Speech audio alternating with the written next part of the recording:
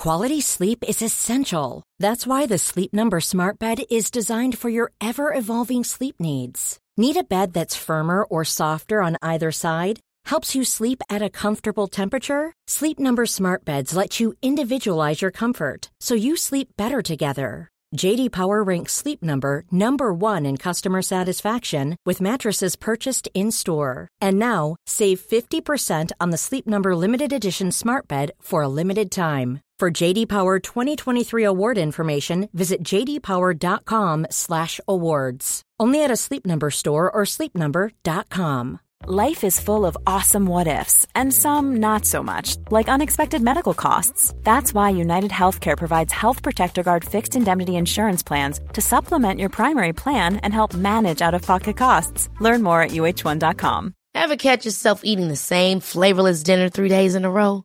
Dreaming of something better? Well, HelloFresh is your guilt-free dream come true, baby. It's me, Keke Palmer. Let's wake up those taste buds with hot, juicy pecan-crusted chicken or garlic butter shrimp scampi. Hello Fresh. Stop dreaming of all the delicious possibilities and dig in at HelloFresh.com. Let's get this dinner party started.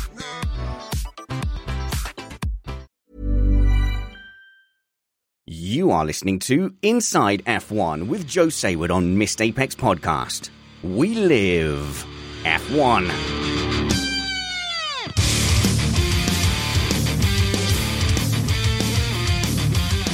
Welcome to Missed Apex Podcast. I'm your host, Richard Spanners Ready, and I bring you the expertise of someone who has been to every Grand Prix as a journalist since 1988. It's Joe Sayward. Hello, Joe. Hello, how are you? Some rare time at home for you, Joe, in between quadruple headers. It is. It's been, the last one was very long because I spent the time between Texas and Mexico in the US to see my son, who I hadn't seen for 2.5 years. Oh, wow. So I was away from home for 5 weeks, and I've been back for 5 days, and I'm going away for another 2 weeks. So, yippee-yi-yay. Yippee-yi-yay, yeah, but I'd never thought I'd hear you saying yippee-yi-yay, so I was temporarily thrown there. So you must be a diehard Well, the other fan. thing is that this the Saudi Arabian Grand Prix is my 600th Grand Prix. Wow, is that a milestone you will be marking with a celebration? Probably not, because in Saudi Arabia there's no booze allowed, is there? So I don't suppose we'll be tippling any. Otherwise, we'll be in trouble, I expect. Oh, you'll have to behave yourself. Was everyone behaving themselves in Qatar? So I guess that's the first time you've covered a race at that venue. It is, but in Qatar they're not quite as strict on the old booze front. If you stay in the right hotel, by asking someone who works in MotoGP to tell you where to stay, you can get some very nice gin and tonics. And so yes, I was well sorted in Doha. It's an interesting place, and they've got lots of money. What they're doing is amazing. What they're doing, the building for the World Cup, and just in general. I mean, I don't know how to describe it really. It's just like when you're a kid, you design cities and things and, fancy buildings. And that's exactly what they're doing there. It's just like, we'll have an avenue here and the metro station here, and we'll have a big palace here. This kind of stuff. And the track, I mean, we all feared the worst. As soon as you say it's designed for bikes, people go, oh no. But it wasn't bad at all. In fact, there was some decent racing up and down the field. Yeah, it wasn't bad. The only thing I'd say is that it doesn't fulfill the role of what a Grand Prix in Doha was supposed to do, which is to promote the idea that Qatar's a place you want to go on holiday. It didn't? Because because you just saw desert. Mm. This is one of the problems with like Bahrain. That's why a night race is always a good idea in the desert, because then you don't see desert, you see night, which is why they've done it in Bahrain and Abu Dhabi as well, because basically desert looks like desert, doesn't it? Yeah. However, the long-term plan is to have a street race in Doha when we go back in 2 years' time after the World Cup. Really? Another street race? Yes, but it'll be a different one. This one will be right down the downtown with all the twisty buildings and the silvery things. And they're trying to make it a sort of mix between Monaco, Baku, and Singapore. And so have good racetrack, surrounded by glitzy things with a bit of sea thrown in. Okay. I mean, Could work nicely. you just mentioned like three of probably my bottom three tracks on the calendar, to be fair. I mean, certainly Monaco, Baku can be good, but Baku's extremely good normally. if there's a crash. If there's a safety car, it's good. If not, it just stagnates, doesn't it? Baku, you get good racing. No, you always get good racing in Baku. This is because it's got a jolly long straight. Mm-hmm. And so people can actually do things. Anyway, the plan is to have a jolly long straight in the middle of Doha, and to have a night race there. And I think you need a night race because it's also very hot in the daytime. So that's one of the things to look forward to in 2023, because there isn't a race in 2022 because we're all going to watch football, or at least people who like football are going to watch football, and I'm going to watch something else. I'll watch a bit of it, I guess. Okay, so just as we got to know that track and not hate it, we're going to definitely not have it again, ever. Okay.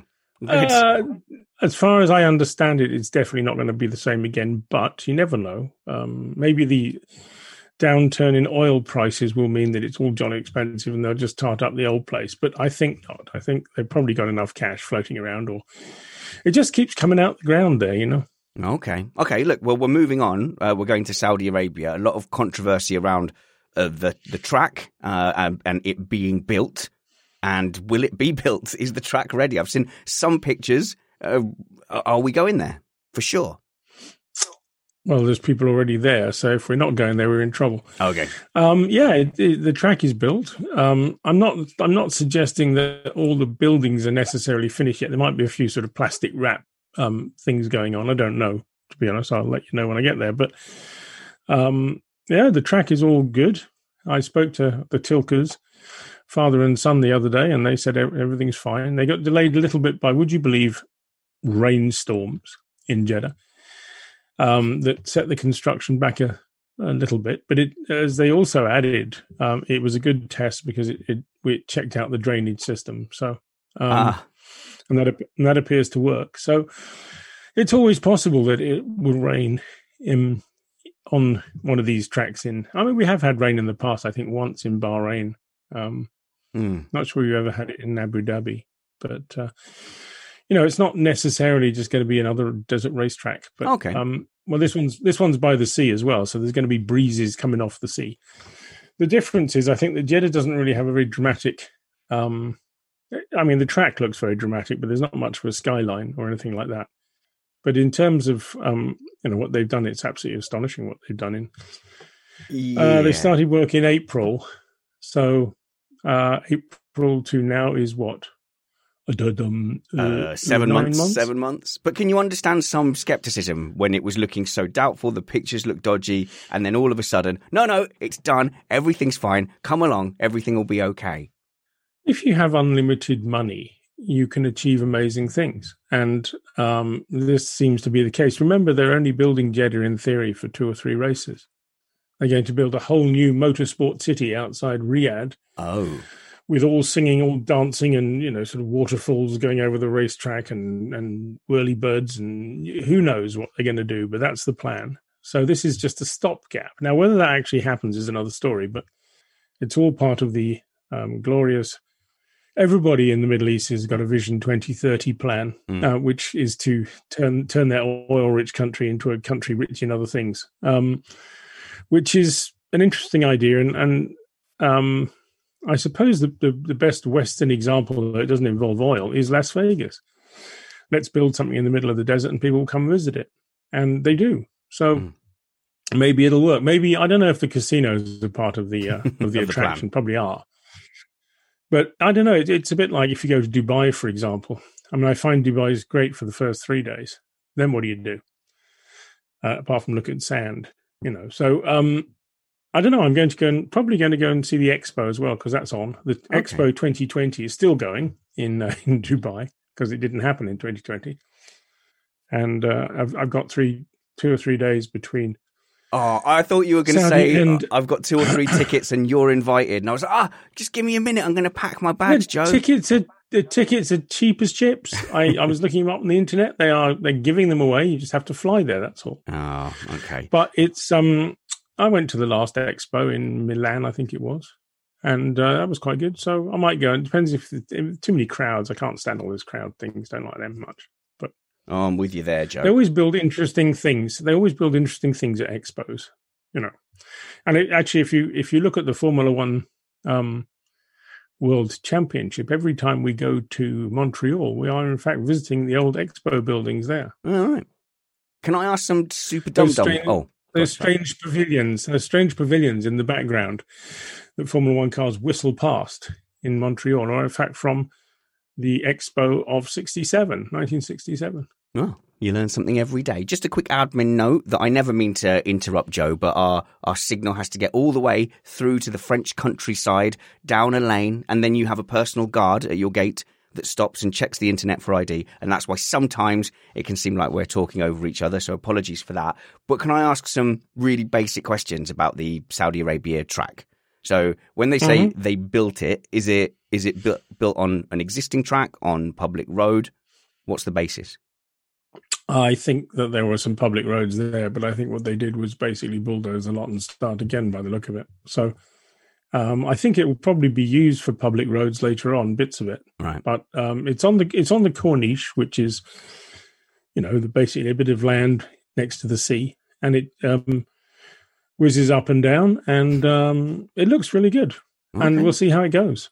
Yeah. All right. So, because like Turkey with its new track and its weird new surface last year, it's completely unknown territory. Have you got any inkling of who it's going to suit, how it's going to drive? It's fast, so it should suit the Mercedes right now. I'm neutral, but yes, cool. I think in terms of getting a decent World Championship showdown, one more Mercedes victory would be very good. I agree. A Hamilton victory would be good for the sport. That's why I'm hoping for that. But Saudi. You've just upset 20 million Dutchmen who are now jumping up and down and throwing orange things at the computer. Joe, I've been doing that all season. It's fine. I'm pretty sure they've run out of oranges to throw at this particular turnip. Do you know? Just to give you an idea of the amount of support there is for Max Verstappen out there in the real world, I posted a photograph the other day on my Twitter feed. I saw it, which chugs along at sort of sensible numbers, and 940,000 people looked at that photograph of Max Verstappen shaking the hand of a marshal, which left me completely speechless, because all I want them to do is just click on follow Joe, and then I'll be rich, won't I? Yeah, I can be a social whatchamacalliter. If you got $1 for each one of those views, that would be good. But we have noticed we've been paying a lot of attention to the social media within our crew, and there is one member of our crew who perhaps isn't a Max Verstappen fan. It might be fair to say, and so he will post things like, Max Verstappen was wrong here.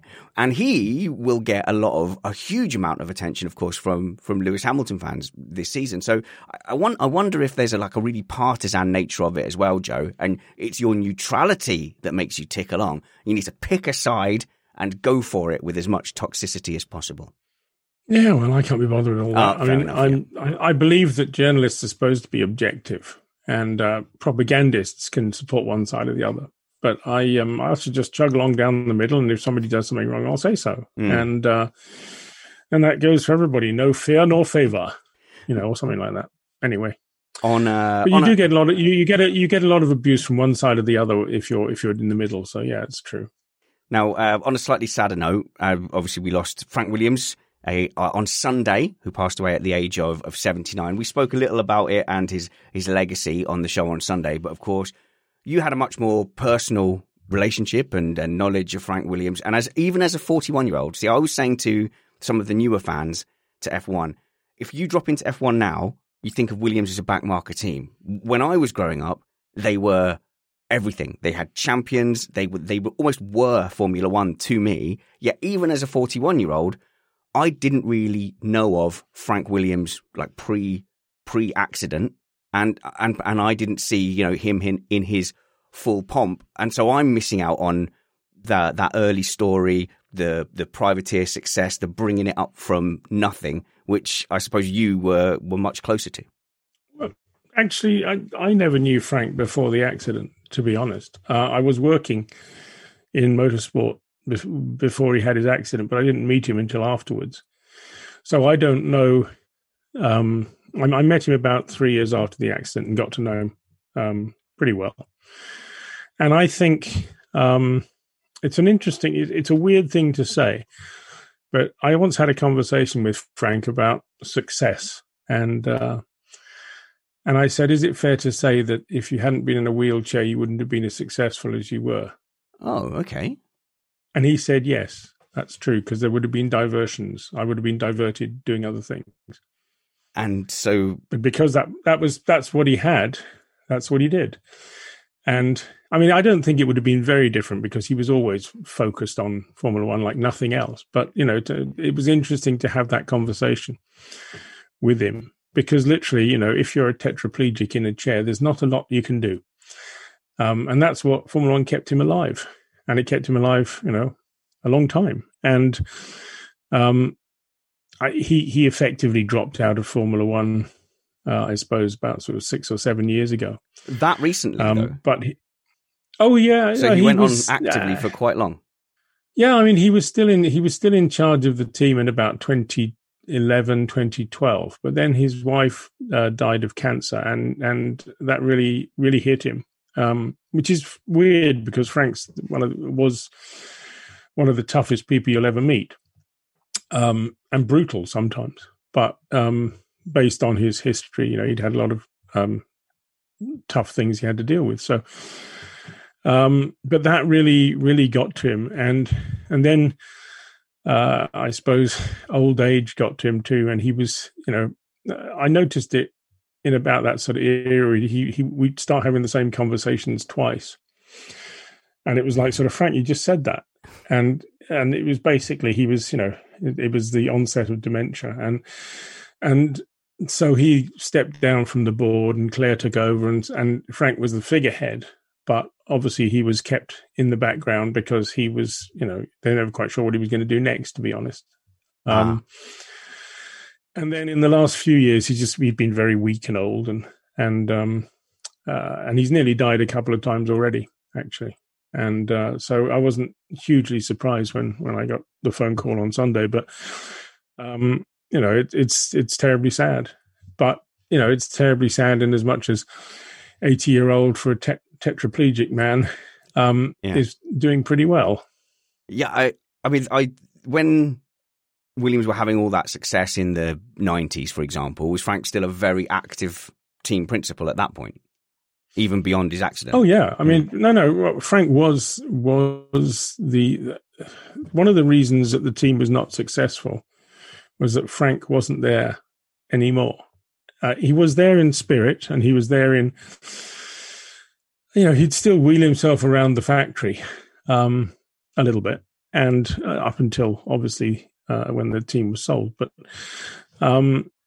the people were working for Frank, and even if it was, I think that waned a little bit, particularly as some of Frank's people were sort of cleaned out as time went by. People thought it was a better idea to get other people because they would be better, and obviously they weren't, because the team just went downhill. And it did have a sort of revival, but with the Mercedes engines in 14, but it didn't last very long. Yeah, it felt like a false storm. I think the lesson in all this is that the reason the team was successful is it had a force behind it that was Frank, and that for a very charismatic man. It's hard if you ever saw him on TV or in an interview or listened to him. Frank, the minute you turned any recording instrument on, he went different, and so you never really got Frank because he was just. I don't know if he was paranoid about them or I just never used to turn the machines on, and we just chat and get on with it. And hugely charismatic man. And you'll hear people like I saw Mario Andretti saying, when Frank came into a room, everyone knew he was there. And I always felt that about Mario. Weirdly, there are certain people who've got these auras about them, and Frank was one of them. And I don't know exactly what that means, whether it's in the mind of the viewer. Sometimes that may be the case. Or maybe it's just the innate confidence that successful people sometimes have. But there was a presence and a charisma about Frank, which was spectacular, and people followed him. you know. And it was based a little bit on endless years of failure. You know, this is one of the things about people think that come into Formula One and you're jolly successful straight away. You're not. You're not. That's why Ron Dennis had Project 4. Yeah. That's why Frank Williams spent 10 years in pain. That's why actually Toto Wolff took quite a long time to get things going. Christian Horner, it took a long time to get Red Bull winning after he took over. But, you know, you need to have a force. Sometimes the force is the driver. Sometimes the force is the engineer. I'm Patrick Head also. You mustn't overlook the role that Patrick played in Williams. And the other thing is one should never overlook the role that Ginny Williams, Frank's wife, played in Williams, because she was a very important part of the whole chemical formula, if you like, that made it work. And yeah, in its day, it was a fantastic racing team. And it gradually slid. And Frank was always, you know, Frank would always say, if you say, well done, this is going really well, he goes, yes, but it might not next week. Oh, you know, and that was his, yeah, that was always his view, is, you know, so look out, it could go wrong. Nothing for granted. Well, he didn't really. And then in the gradual slide, and if you look at it too over time, because he started stepping back, I suppose, after the BMW years, and he had a couple of CEOs come in. And I think that was, you know, Adam Parr was one of them, and he did a very decent job to try and revive it. But he was a marked man from the beginning because he'd upset Bernie. So, you know, he was then axed out of the way. Toto came and went. And, you know, after that, Frank sort of ran out of ideas, I think, in terms of who should run it. So I think that him coming away from the coalface, if you like, is probably the key element in why the team wasn't successful anymore. You spoke about those early interactions, and you talk about like someone not being in Bernie's favour. I've been reading obviously a lot of stories about Frank Williams' life, and I read one that was talking about him taking kind of personal loans from Bernie Ecclestone. So Bernie's like literally helping Frank and Williams stay afloat and stay in F1.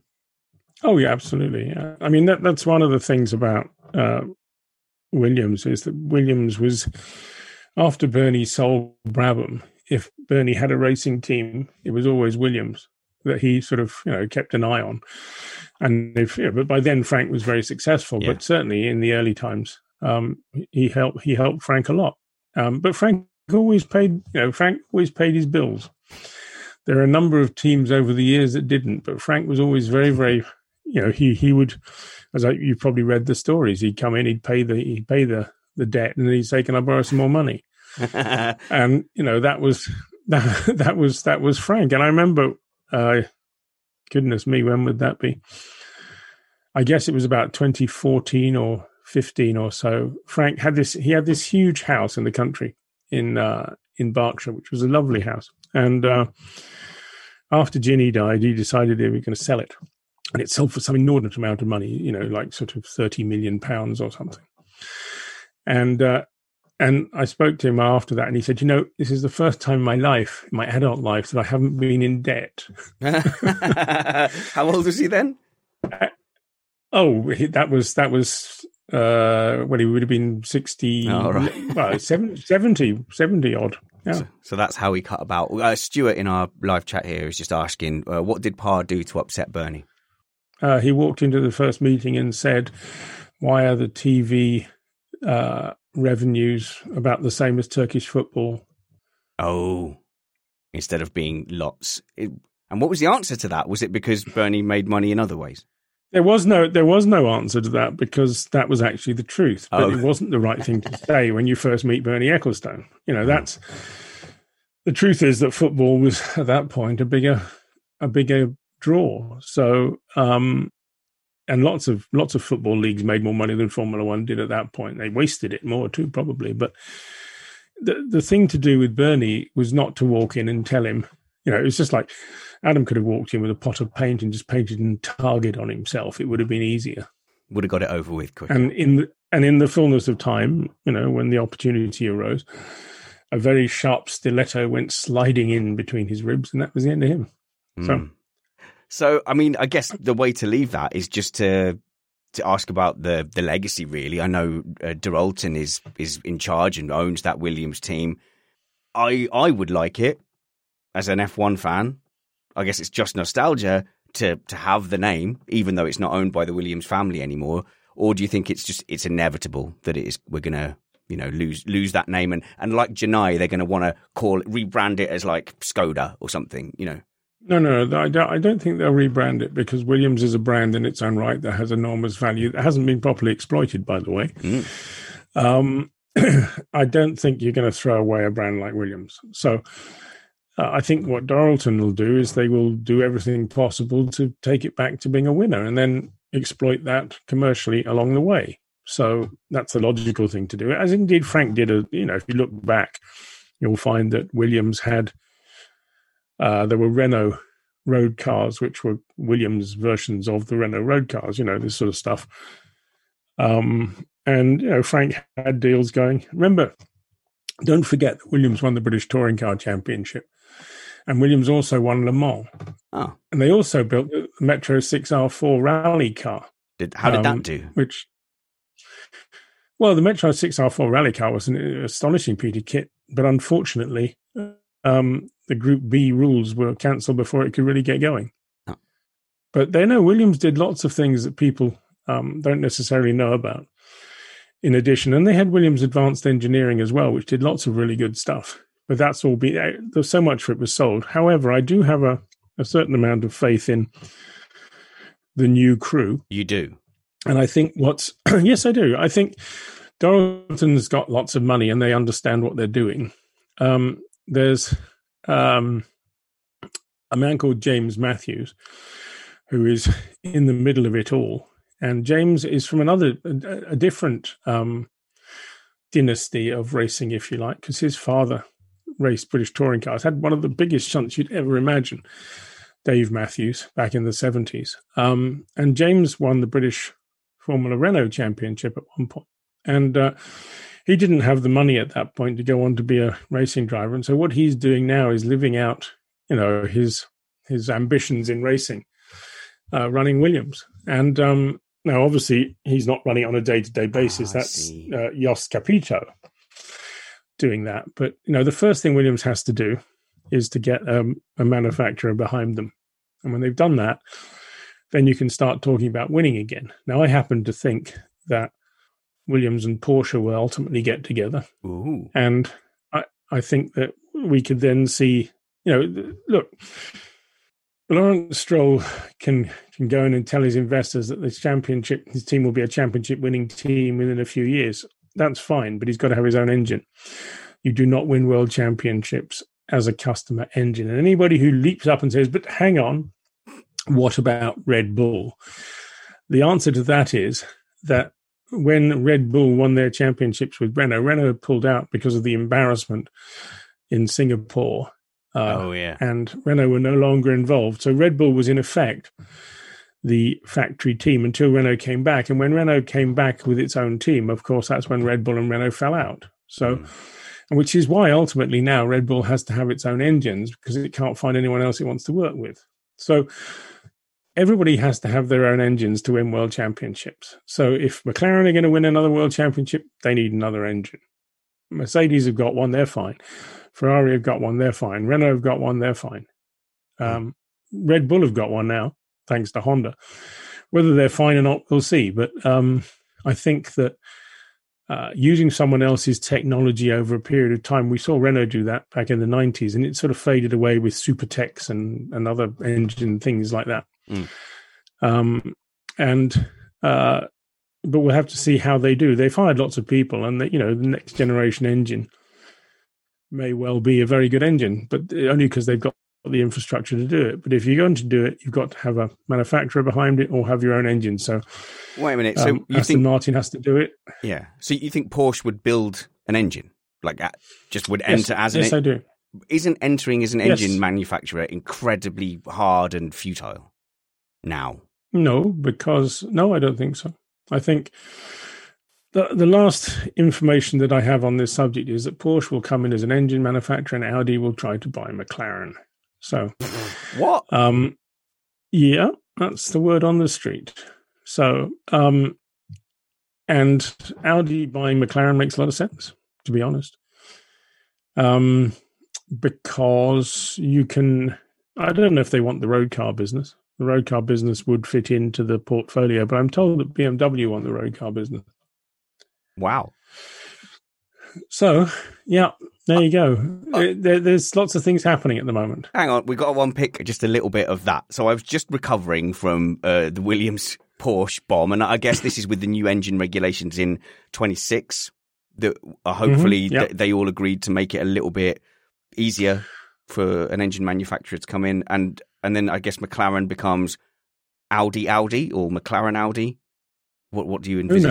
Who knows? Who knows? But there are very clear negotiations going on right now between McLaren and Audi over the future.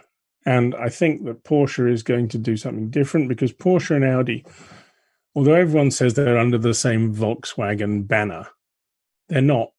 They are, but they're not. I need to explain that, don't I? Yeah, please. Volkswagen is a big company. Everyone's heard of it. And it's one of the biggest car companies in the world.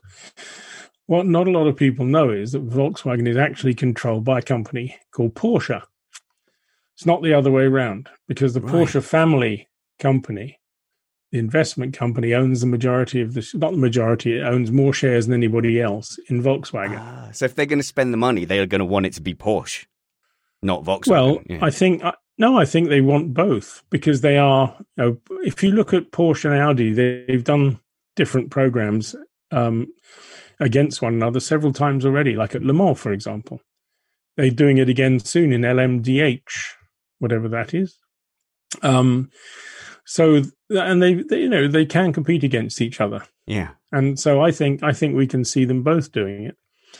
Whether they do it with the same engine or a different engine is an interesting point, but I think the technology may be shared, but I think I see. not necessarily all. Right, I'm with you now. That took some following, by the way. So you could have McLaren and Williams essentially getting their engines from the same mother company, but they might be badged differently. So we could have not just badged differently; they might be different. Yeah. Okay. But the technology may be shared.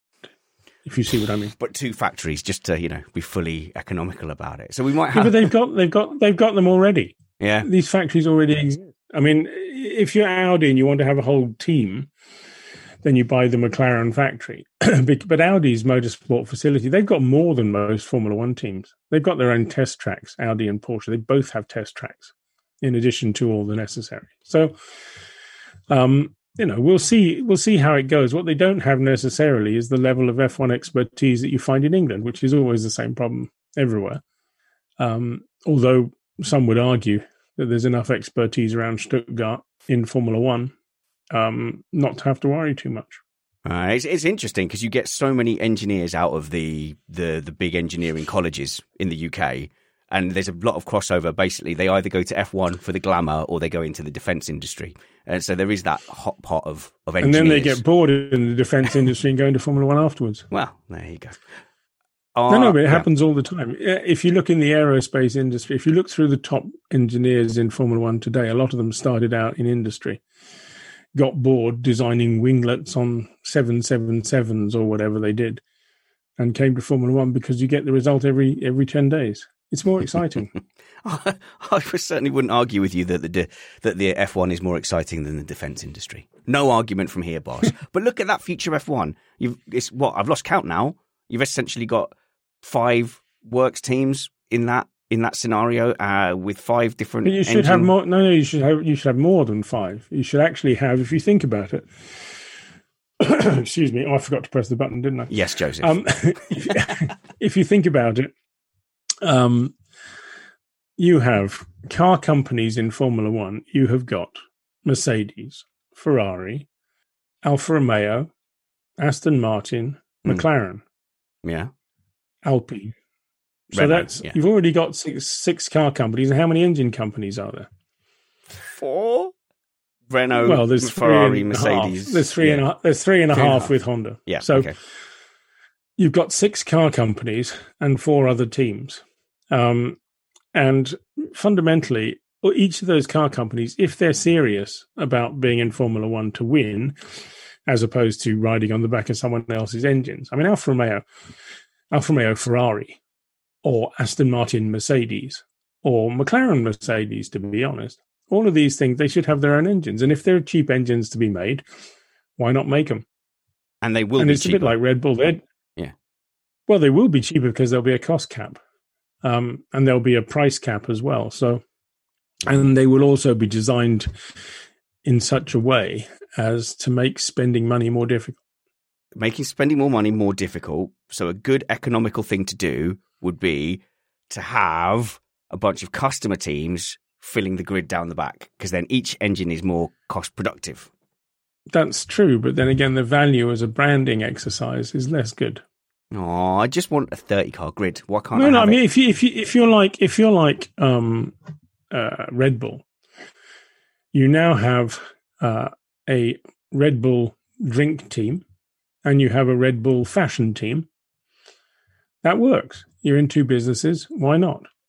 I'm not quite sure where the engine program fits in, but that's really just to protect the two teams. Now, if you look at the others' customer team situation, Williams is a brand that isn't properly used, but it has lots of potential. So they don't build anything. I mean, they do build some stuff, but they don't have a particular product beyond racing, which means there's potential to have one. I as much as it's sort of sad to quote unquote lose the privateer spirit of McLaren and Williams, it is exciting if it just turns out into an out and out broad manufacturer war in F1 with lots of different teams, lots of engine suppliers. That makes me optimistic as a fan. I'm looking forward to that. No, I shouldn't be optimistic.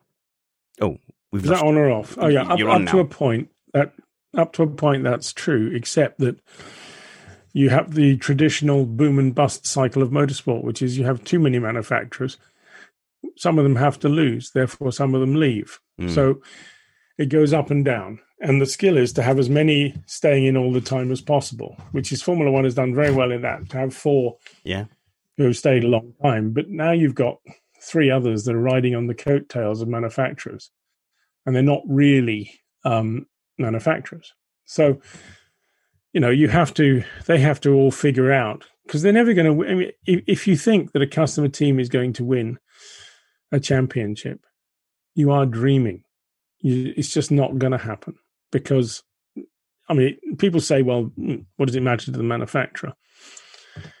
It matters a lot if they've got a team in there already, because they don't like being beaten by their customers. It makes them look like idiots, doesn't it? So you don't want that to happen. And if you look back in history, how many Ferrari-engined teams other than Ferrari have ever won races? Is it not many? I can't think of a single. We had a Sauber on pole once, didn't we? And that was it. Yeah. No. There was a Toro Rosso with Mr. Vettel driving, as I recall. That had a Ferrari engine, I think. There we go. Monza. And there was a car in 1961. There was a car that was ostensibly run by a semi-works team with Giancarlo Baghetti, who won a race. Won his first race, actually. But, you know, if you're a Ferrari customer, it means you're going to lose. So that's just the way it is. And Mercedes customers haven't won much either, apart from Daniel Ricciardo this year, of course. Monza again. Maybe it's something about Monza, Joe. One size fits all seemed like a good idea for clothes. Nice dress. It's a T-shirt. Until you tried it on. Same goes for your healthcare. That's why United Healthcare offers a variety of flexible, budget-friendly coverage for medical, vision, dental, and more. So whether you're between jobs, coming off a parent's plan, or even missed open enrollment, you can find the plan that fits you best. Find out more about United Healthcare coverage at uh1.com. That's uh1.com. Quality sleep is essential. That's why the Sleep Number Smart Bed is designed for your ever-evolving sleep needs. Need a bed that's firmer or softer on either side? Helps you sleep at a comfortable temperature? Sleep Number Smart Beds let you individualize your comfort, so you sleep better together. JD Power ranks Sleep Number number 1 in customer satisfaction with mattresses purchased in-store. And now, save 50% on the Sleep Number Limited Edition Smart Bed for a limited time. For JD Power 2023 award information, visit jdpower.com/awards. Only at a Sleep Number store or sleepnumber.com.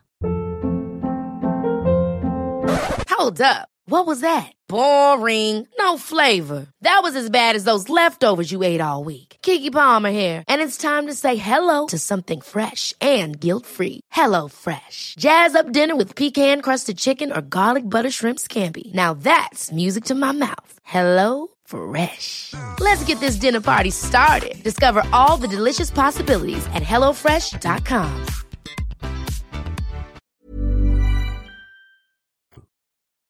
I've got some listener questions for you, Joe, if you're up for it.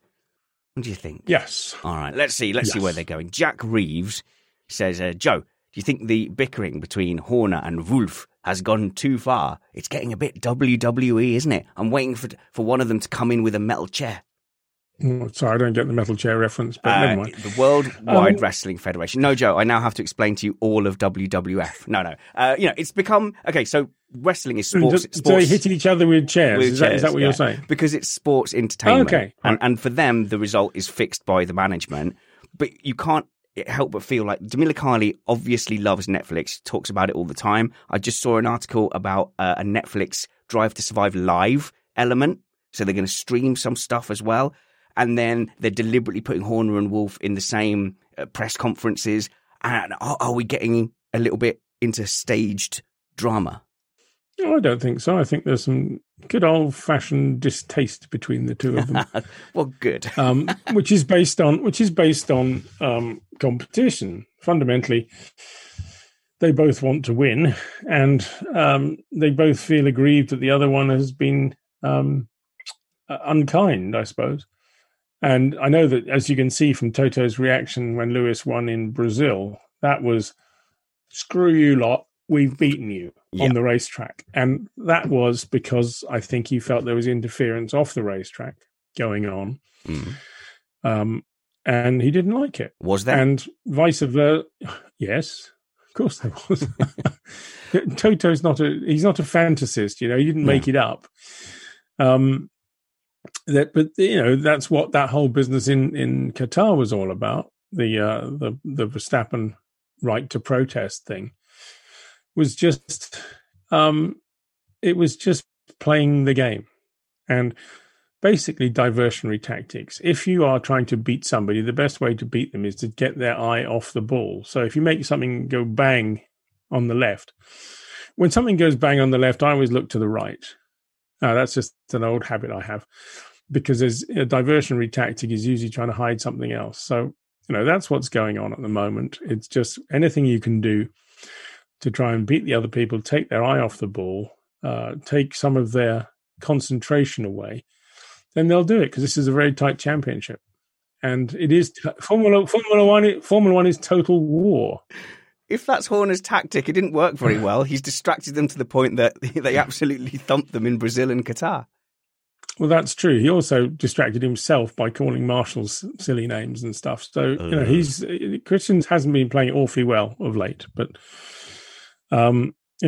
he's up against a proper old school racing team.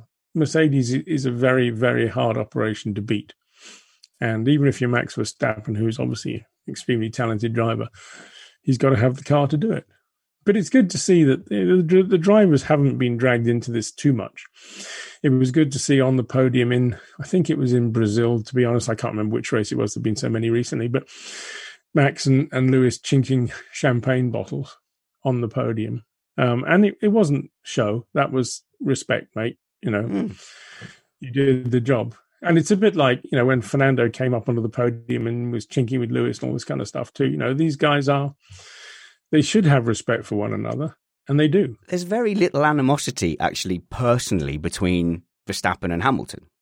Not publicly, anyway. Why should there? Yeah. But why should there be? I mean, there's occasional... Those two incidents earlier in the year One was predominantly Lewis's fault. One was predominantly Max's fault. That's what the stewards said. I tend to agree with them from what I saw. And there's a level of which both drivers felt the other one was being a bit naughty. But this is, as Lewis and Max have both said, this is a world championship fight. You're not going to be nice about it necessarily. Your elbows are going to be out. So long as you are respectful up to a point, that's the important bit. But I think that, both of them want to be clean. Nobody wants to win a world championship by driving dirty, because you don't win. At the end of the day, there's annoying people like me who will always say, well, of course, he won that by doing this. And, the classic example of that would be Michael Schumacher and his 94. Various adventures, where, as far as I'm concerned, Michael Schumacher never deserves to be treated as the world champion of 1994 because he played unfairly. And that's why when you read all-time great assessments by learned journalists, you rarely see Michael in the top 2 or 3, even if his numbers say that he is the best, or was the best until Lewis beat him or matched him, equaled him at least, or beaten him in race wins. But it's how you do it is just as important about what you achieve. And I don't think that they understood that necessarily back in the 90s in the same way that it's understood today. So good to see those two kind of not making it personal. Personally, I like that. The team principals are making it personal. Everything Horner says is like, oh, well, if that's what Toto thinks, blah, blah, blah. With the protests, Toto Wolff said something about there was a gentleman's agreement that they didn't protest certain things, and he felt that Christian Horner had broke it, and that now they were going to protest everything. Is that a real thing? Does that make sense? Is there like a protocol with the team principals of when and what they protest? You can only have a gentleman's agreement when you have two gentlemen. Okay. And that's all we've got time for. Because one day... No, but it's true. If somebody breaks a gentleman's agreement, they're no longer a gentleman. So that's just how it is. It's really very simple. I mean, it's a question of honor more than anything else. And some people value winning more than they value their honor. But at the end of the day, when they get old and grey, they'll be able to look back and think, well, I didn't really win that one fairly. Some of them won't, because people have an amazing ability to delude themselves. Yeah, but, that's what I was going to say. Just delude yourself. You can go through a whole of life deluding yourself, but in the dark moments, when you stop to think about it, you'll say, yes, but I was cheating. Mm. And you'll know it. Even if you don't admit it to yourself, you're only still cheating know it. yourself. And that's why... Yeah. Exactly. Cheats only cheat themselves. And that is fundamentally why... One of the reasons I think there's been less cheating in Formula One over the years in the modern era, because people understand that now.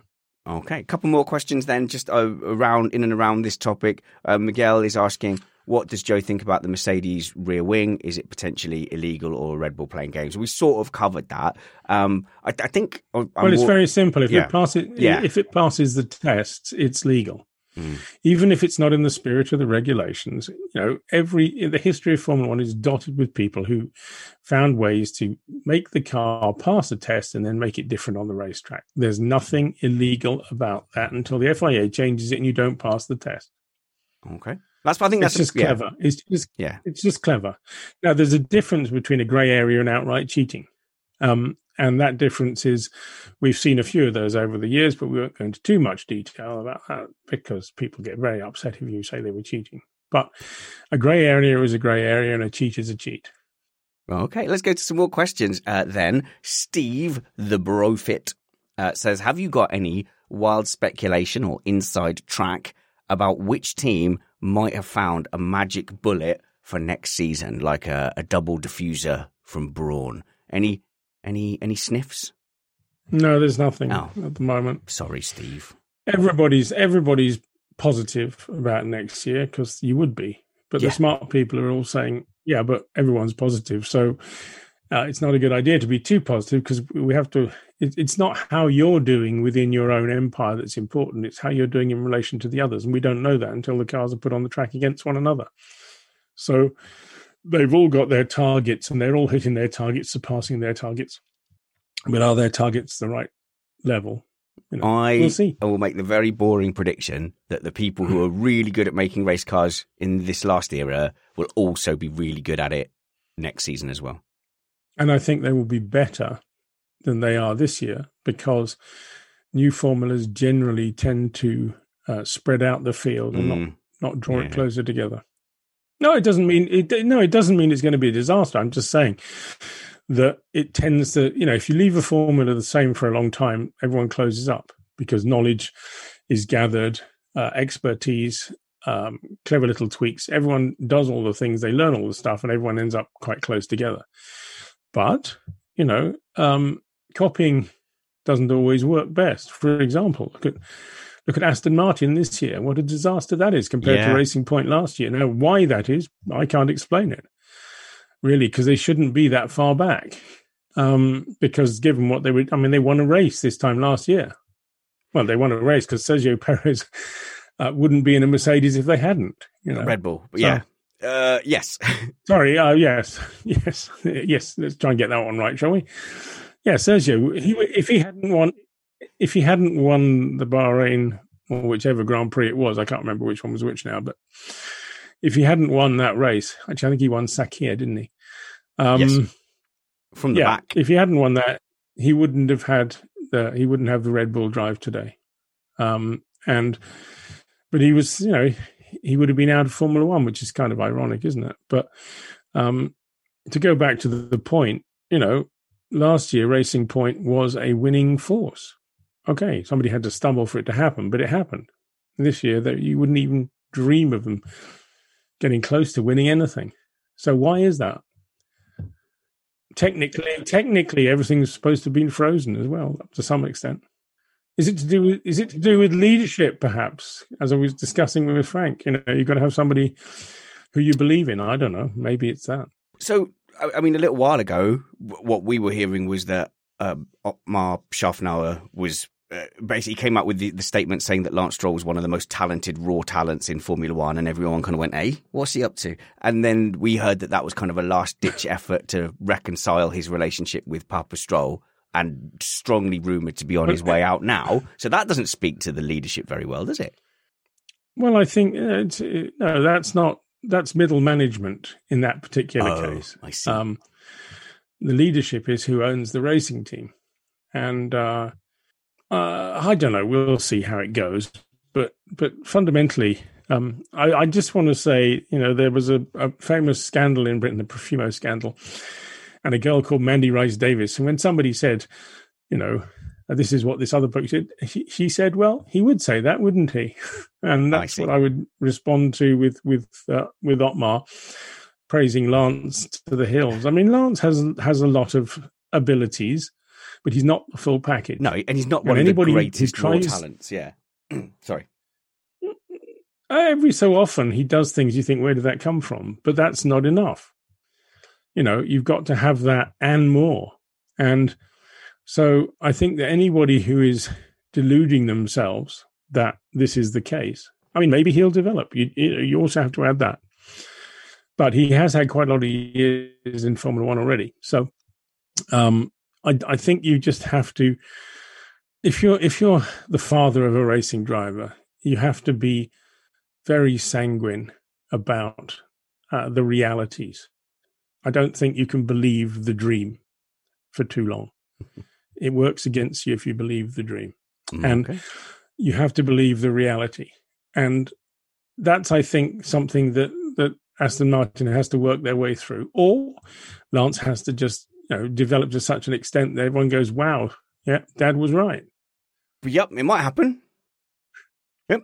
Yeah. Shall we go from one billionaire? Then again, it might not. It might not. Should we go from one billionaire to another? Because the next question is also billionaire related from Shushan on Twitter. Is there any serious talk about Mazepin getting out of the light? Is there any difference in light of Mazepin having a big difference between himself and, this is what they're saying, the rest of the drivers? Is there any prospect of him just leaving F1 and going, well, I'm not up to standard, because he doesn't seem to be? I don't think that's fair. Yes, he's been off Not always, but he hasn't always matched Mick Schumacher's pace. There are lots of different reasons for that. One of which is Mick has been much better than people thought he was going to be. Mick's also got a lot more experience than Mazepin has. And there's a level of which also some of the tracks Mazepin's never been to, which Mick has been to. And then if you start analysing the mistakes, you'll find that Mick and Mazepin have made almost the same number of mistakes. In fact, I'm not even sure that Mick isn't ahead at the moment. But why would he give up? Well, he'd give up if he doesn't want to do it anymore, but he obviously does like doing it. So why is he going to stop? He's not. Are the team going to stop? No, they're not. So no, it's not going to stop. Okay. Can I just argue one point there, though? You know, you're saying that... You can argue as much as you like. Mazepin has less experience and hasn't been to these tracks. Well, I mean, whose fault is that? Shouldn't he have just spent more time getting more experience and going to more tracks and doing more racing? Maybe he should, but you know, that's the way of the world. You know, if you look behind what you see, i.e., not just the race meetings, people go testing in old cars in lots of places, and Mick's had a very, very good grounding in that respect. Mazepin has had some of that too. Guan Yu Zhou has had a lot of that, and we'll see that when he appears next year, because he's been out testing Renault Formula One cars all kinds of places, very quietly in the background, old ones. You know, you're allowed to do that. And there are other programs going on. Porsche will be doing much the same kind of thing, I'm sure. In fact, to be prepared for Formula One in the modern era, you need to do that, because otherwise you just get thrown in at the deep end and you're going to get beaten. So I think Mazepin has been a little bit disappointing this year. I thought he would be doing better by now, but I don't think he's been an embarrassment. I do think he has natural speed. Does he have the same natural speed as the greatest drivers around? No, probably not. But he does have speed. And, you know, you can't knock that. He doesn't necessarily have the same racecraft. He's not perhaps he's not as skilled at setup. Perhaps he's not as focused on the task as Mick. I think he probably is. But, I think you've been very generous there. But what we've said is, apart from raw speed, racecraft, setup, desire, hunger, attitude, approach, we've named like all the things that make you a good race driver there, surely. Isn't there just a point where we just say... No, natural talent is also part of it, isn't it? You know, what I'm saying, it's the same with Stroll or with Latifi as well, another example. They've all got elements of what they need, but they haven't all necessarily got all the elements of what they need. Now, Mick has been impressive because he seems to be doing a better job with what he has. I don't think that Mick is necessarily the fastest race driver in the world. You know, I just don't think he is. But he's done a very good job with all the other elements. So this is, you know, you have to judge drivers on their results. And if you judge their drivers on their results, Mazepin has been a disappointment compared to Mick, which is the only comparison you have. But there are reasons why that may have been the case, which I've explained some of them. And we'll see next year. I think that's a good way of putting it. We'll see next year if Nikita has learned the lessons of this year and if he can be equal to or beating Mick next year. We'll see. Okay. But you know, I don't think he's embarrassing. Okay. Rob has made a comment here in our chat room. Mazepin has a good few million elements of what a modern F1 driver needs. Comment of the week. Sorry, Joe. Yeah, but you can say the same about Mick. Yes. You can say the same about Latifi. You can say the same about Stroll. You can say the same about almost everybody, because there's nobody in Formula One who comes from a... well, I'll say that again. There are some people in Formula One who come from poor backgrounds, but they were picked up by rich people. You need backing sponsors early. along the way. You need backing early on, and you need a lot of backing. And there's a lot of people in Formula One who are richer than you think as well. Their daddies are quite rich. You don't think of Norris as being a rich billionaire pay driver, but he's incredibly rich. Yes. Yeah. This is true. And you don't think necessarily as George having huge amounts of money behind him, but there was enough, you know, and otherwise he wouldn't be there. Fair enough. All these people, either, unless you have a Red Bull behind you, and then, you have different problems then. But if you have a Red Bull or a Mercedes looking after your costs, then you can do stuff. But, nobody is really struggling up the greasy pole with no money. No. I mean, I suppose you could say Dan Ticktum, but he's been struggling down the greasy pole more than anything. But no comment. Can I end on one, Joe? You don't have to have a comment. You don't have to have a comment. Good.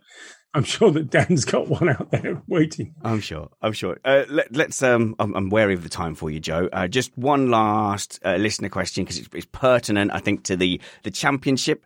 And oh my God, I'm so nervous and excited for the next two races coming up. Anything goes wrong for either team, and that's it. Pretty much done. I know only Max can win it this weekend, but you have to think, if Max has a DNF and Hamilton gets 28 points, that's all but done, barring, they're relying on away goals and miracles by then.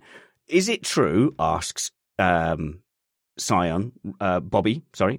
is it true that Honda wanted Max to take a new engine in Qatar, but Red Bull went against it? Because here's my thinking. If they take a new engine here in Saudi Arabia, then they have more power for the final. If they just concede this next race almost, is that a smart move? And is that true, what Bobby said? Did Honda want Max to take a new engine? I don't know the answer to that first one, because it wasn't something that passed beneath my eyes. And whether or not it's a good thing, the engine management is an important element in the championship, because when you get a new engine, you do get a better performance, generally speaking. But then it's a matter of how fast they tail off and stuff like this, because they do tail off. And, a tired engine is a tired engine. I know that's kind of bizarre thing to say about lumps of metal, but, they do grow weary when they're getting up towards the end of their life. So, yeah, if a driver has... the thing is, you don't want to be taking penalties this late in the year, because particularly at tracks where either you don't know if you can overtake or you can't overtake, it's really not a good idea to be taking those kind of penalties. So I think probably in a theoretical world, we're probably finished with the engine strategies, but we may not be. Interesting. I don't know for certain, but it, the penalty of having to start back down on the grid is a serious penalty. And that's what actually was most remarkable about Lewis in Brazil, is he just got on with it and did it with from the very back. Yeah, it was impressive. Joe, that was one of the best drives I've seen in 600 Grand Prix. So 599. Right up there. Let's not jump the gun. No. Well, that's an interesting point. I've been having this argument actually with somebody. Have I already done 600 Grand Prix? Because I went to Australia and paid for it, and that doesn't count. But I also went to Belgium. Does that count? Because they fired up the engines in Belgium. There was a result. Did they go racing? Yeah, there was points. So I mean, from your point of view, that counts. So you've already... I agree with you. That's true. But so I've been to 600 races, but there were only 599 actually run. So. I don't know. I think that counts. Joe, let me be the first to congratulate you on 600 Grand Prix as a journalist. It's an amazing run, actually, an amazing career. Not really. There's quite a few with 600 Grand Prix, but there aren't many who've done it consecutive races without missing one. Nice. In fact, there's nobody who's done. And you still haven't missed close. One. You still haven't missed one. Well, I haven't missed one since the Spanish Grand Prix of '88. Okay, no, it's not a bad run. When do you leave? Which is like 589 or something. I don't know. Oh, Joe, you're going to have to move closer so we don't get this lag. I'm sorry. I know France seems nice, but you're just going to have to move to perhaps Aylesbury or something like that, just so we're less lag on the old internet. But you're heading off to Saudi Arabia. When do you leave?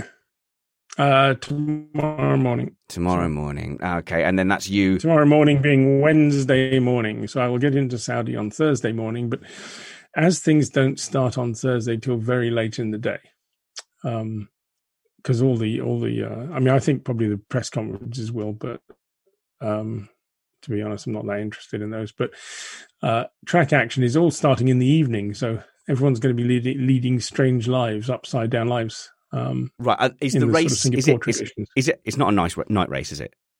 It is a night race. Which one? The Saudi Arabia. Yes, Saudi is a night race. Yes. Wow. So they've got. I think it's an 8 o'clock start or something like that. So in the UK, I believe the race starts at 5:30. So, 5:05. No, 5:30. Yeah, it's 5:30. I think in the UK the TV times are listed at.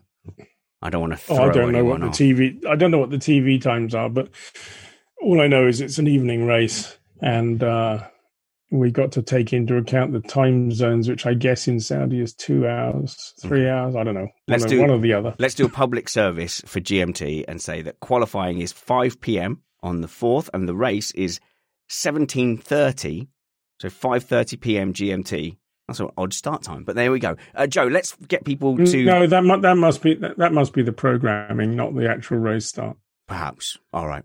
Sorry, I've muddied the waters. Joe, safe travels is what the chat room is saying. And let's send people over to where they can find you at Joe Saywood on Twitter, where you will now be a one-sided shock jock type tweeter to raise now that you've had a taste of that viral photo. Yeah. I'm going to have my lips done too. So. Yeah, hot takes all the time. Yeah, I'll take your word for it. I have no idea what that is. So.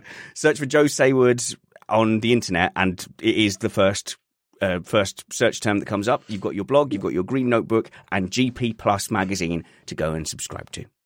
Yeah, if you actually want to see all the range of things, you can go to flatoutpublishing.com, where everything is linked together there, and you can whiz off and buy books and buy subscriptions and buy everything. Yeah, yes. Buy stuff. And you can also follow me on the internet too, at Spanners Ready or Richard Ready on Facebook. Come and follow me. My DMs are open. Let's be friends. Until our Saudi Arabia race review, all I'd ask is that you work hard, be kind, and have fun.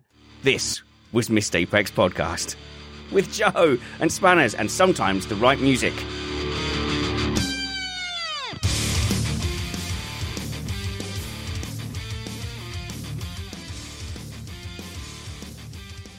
Yeah, I think it is 5:30, 5:30 p.m., Joe. Ever catch yourself eating the same flavorless dinner 3 days in a row? Dreaming of something better? Well, HelloFresh is your guilt-free dream come true, baby. It's me, Keke Palmer. Let's wake up those taste buds with hot, juicy pecan-crusted chicken or garlic butter shrimp scampi. Hello Fresh. Stop dreaming of all the delicious possibilities and dig in at HelloFresh.com. Let's get this dinner party started.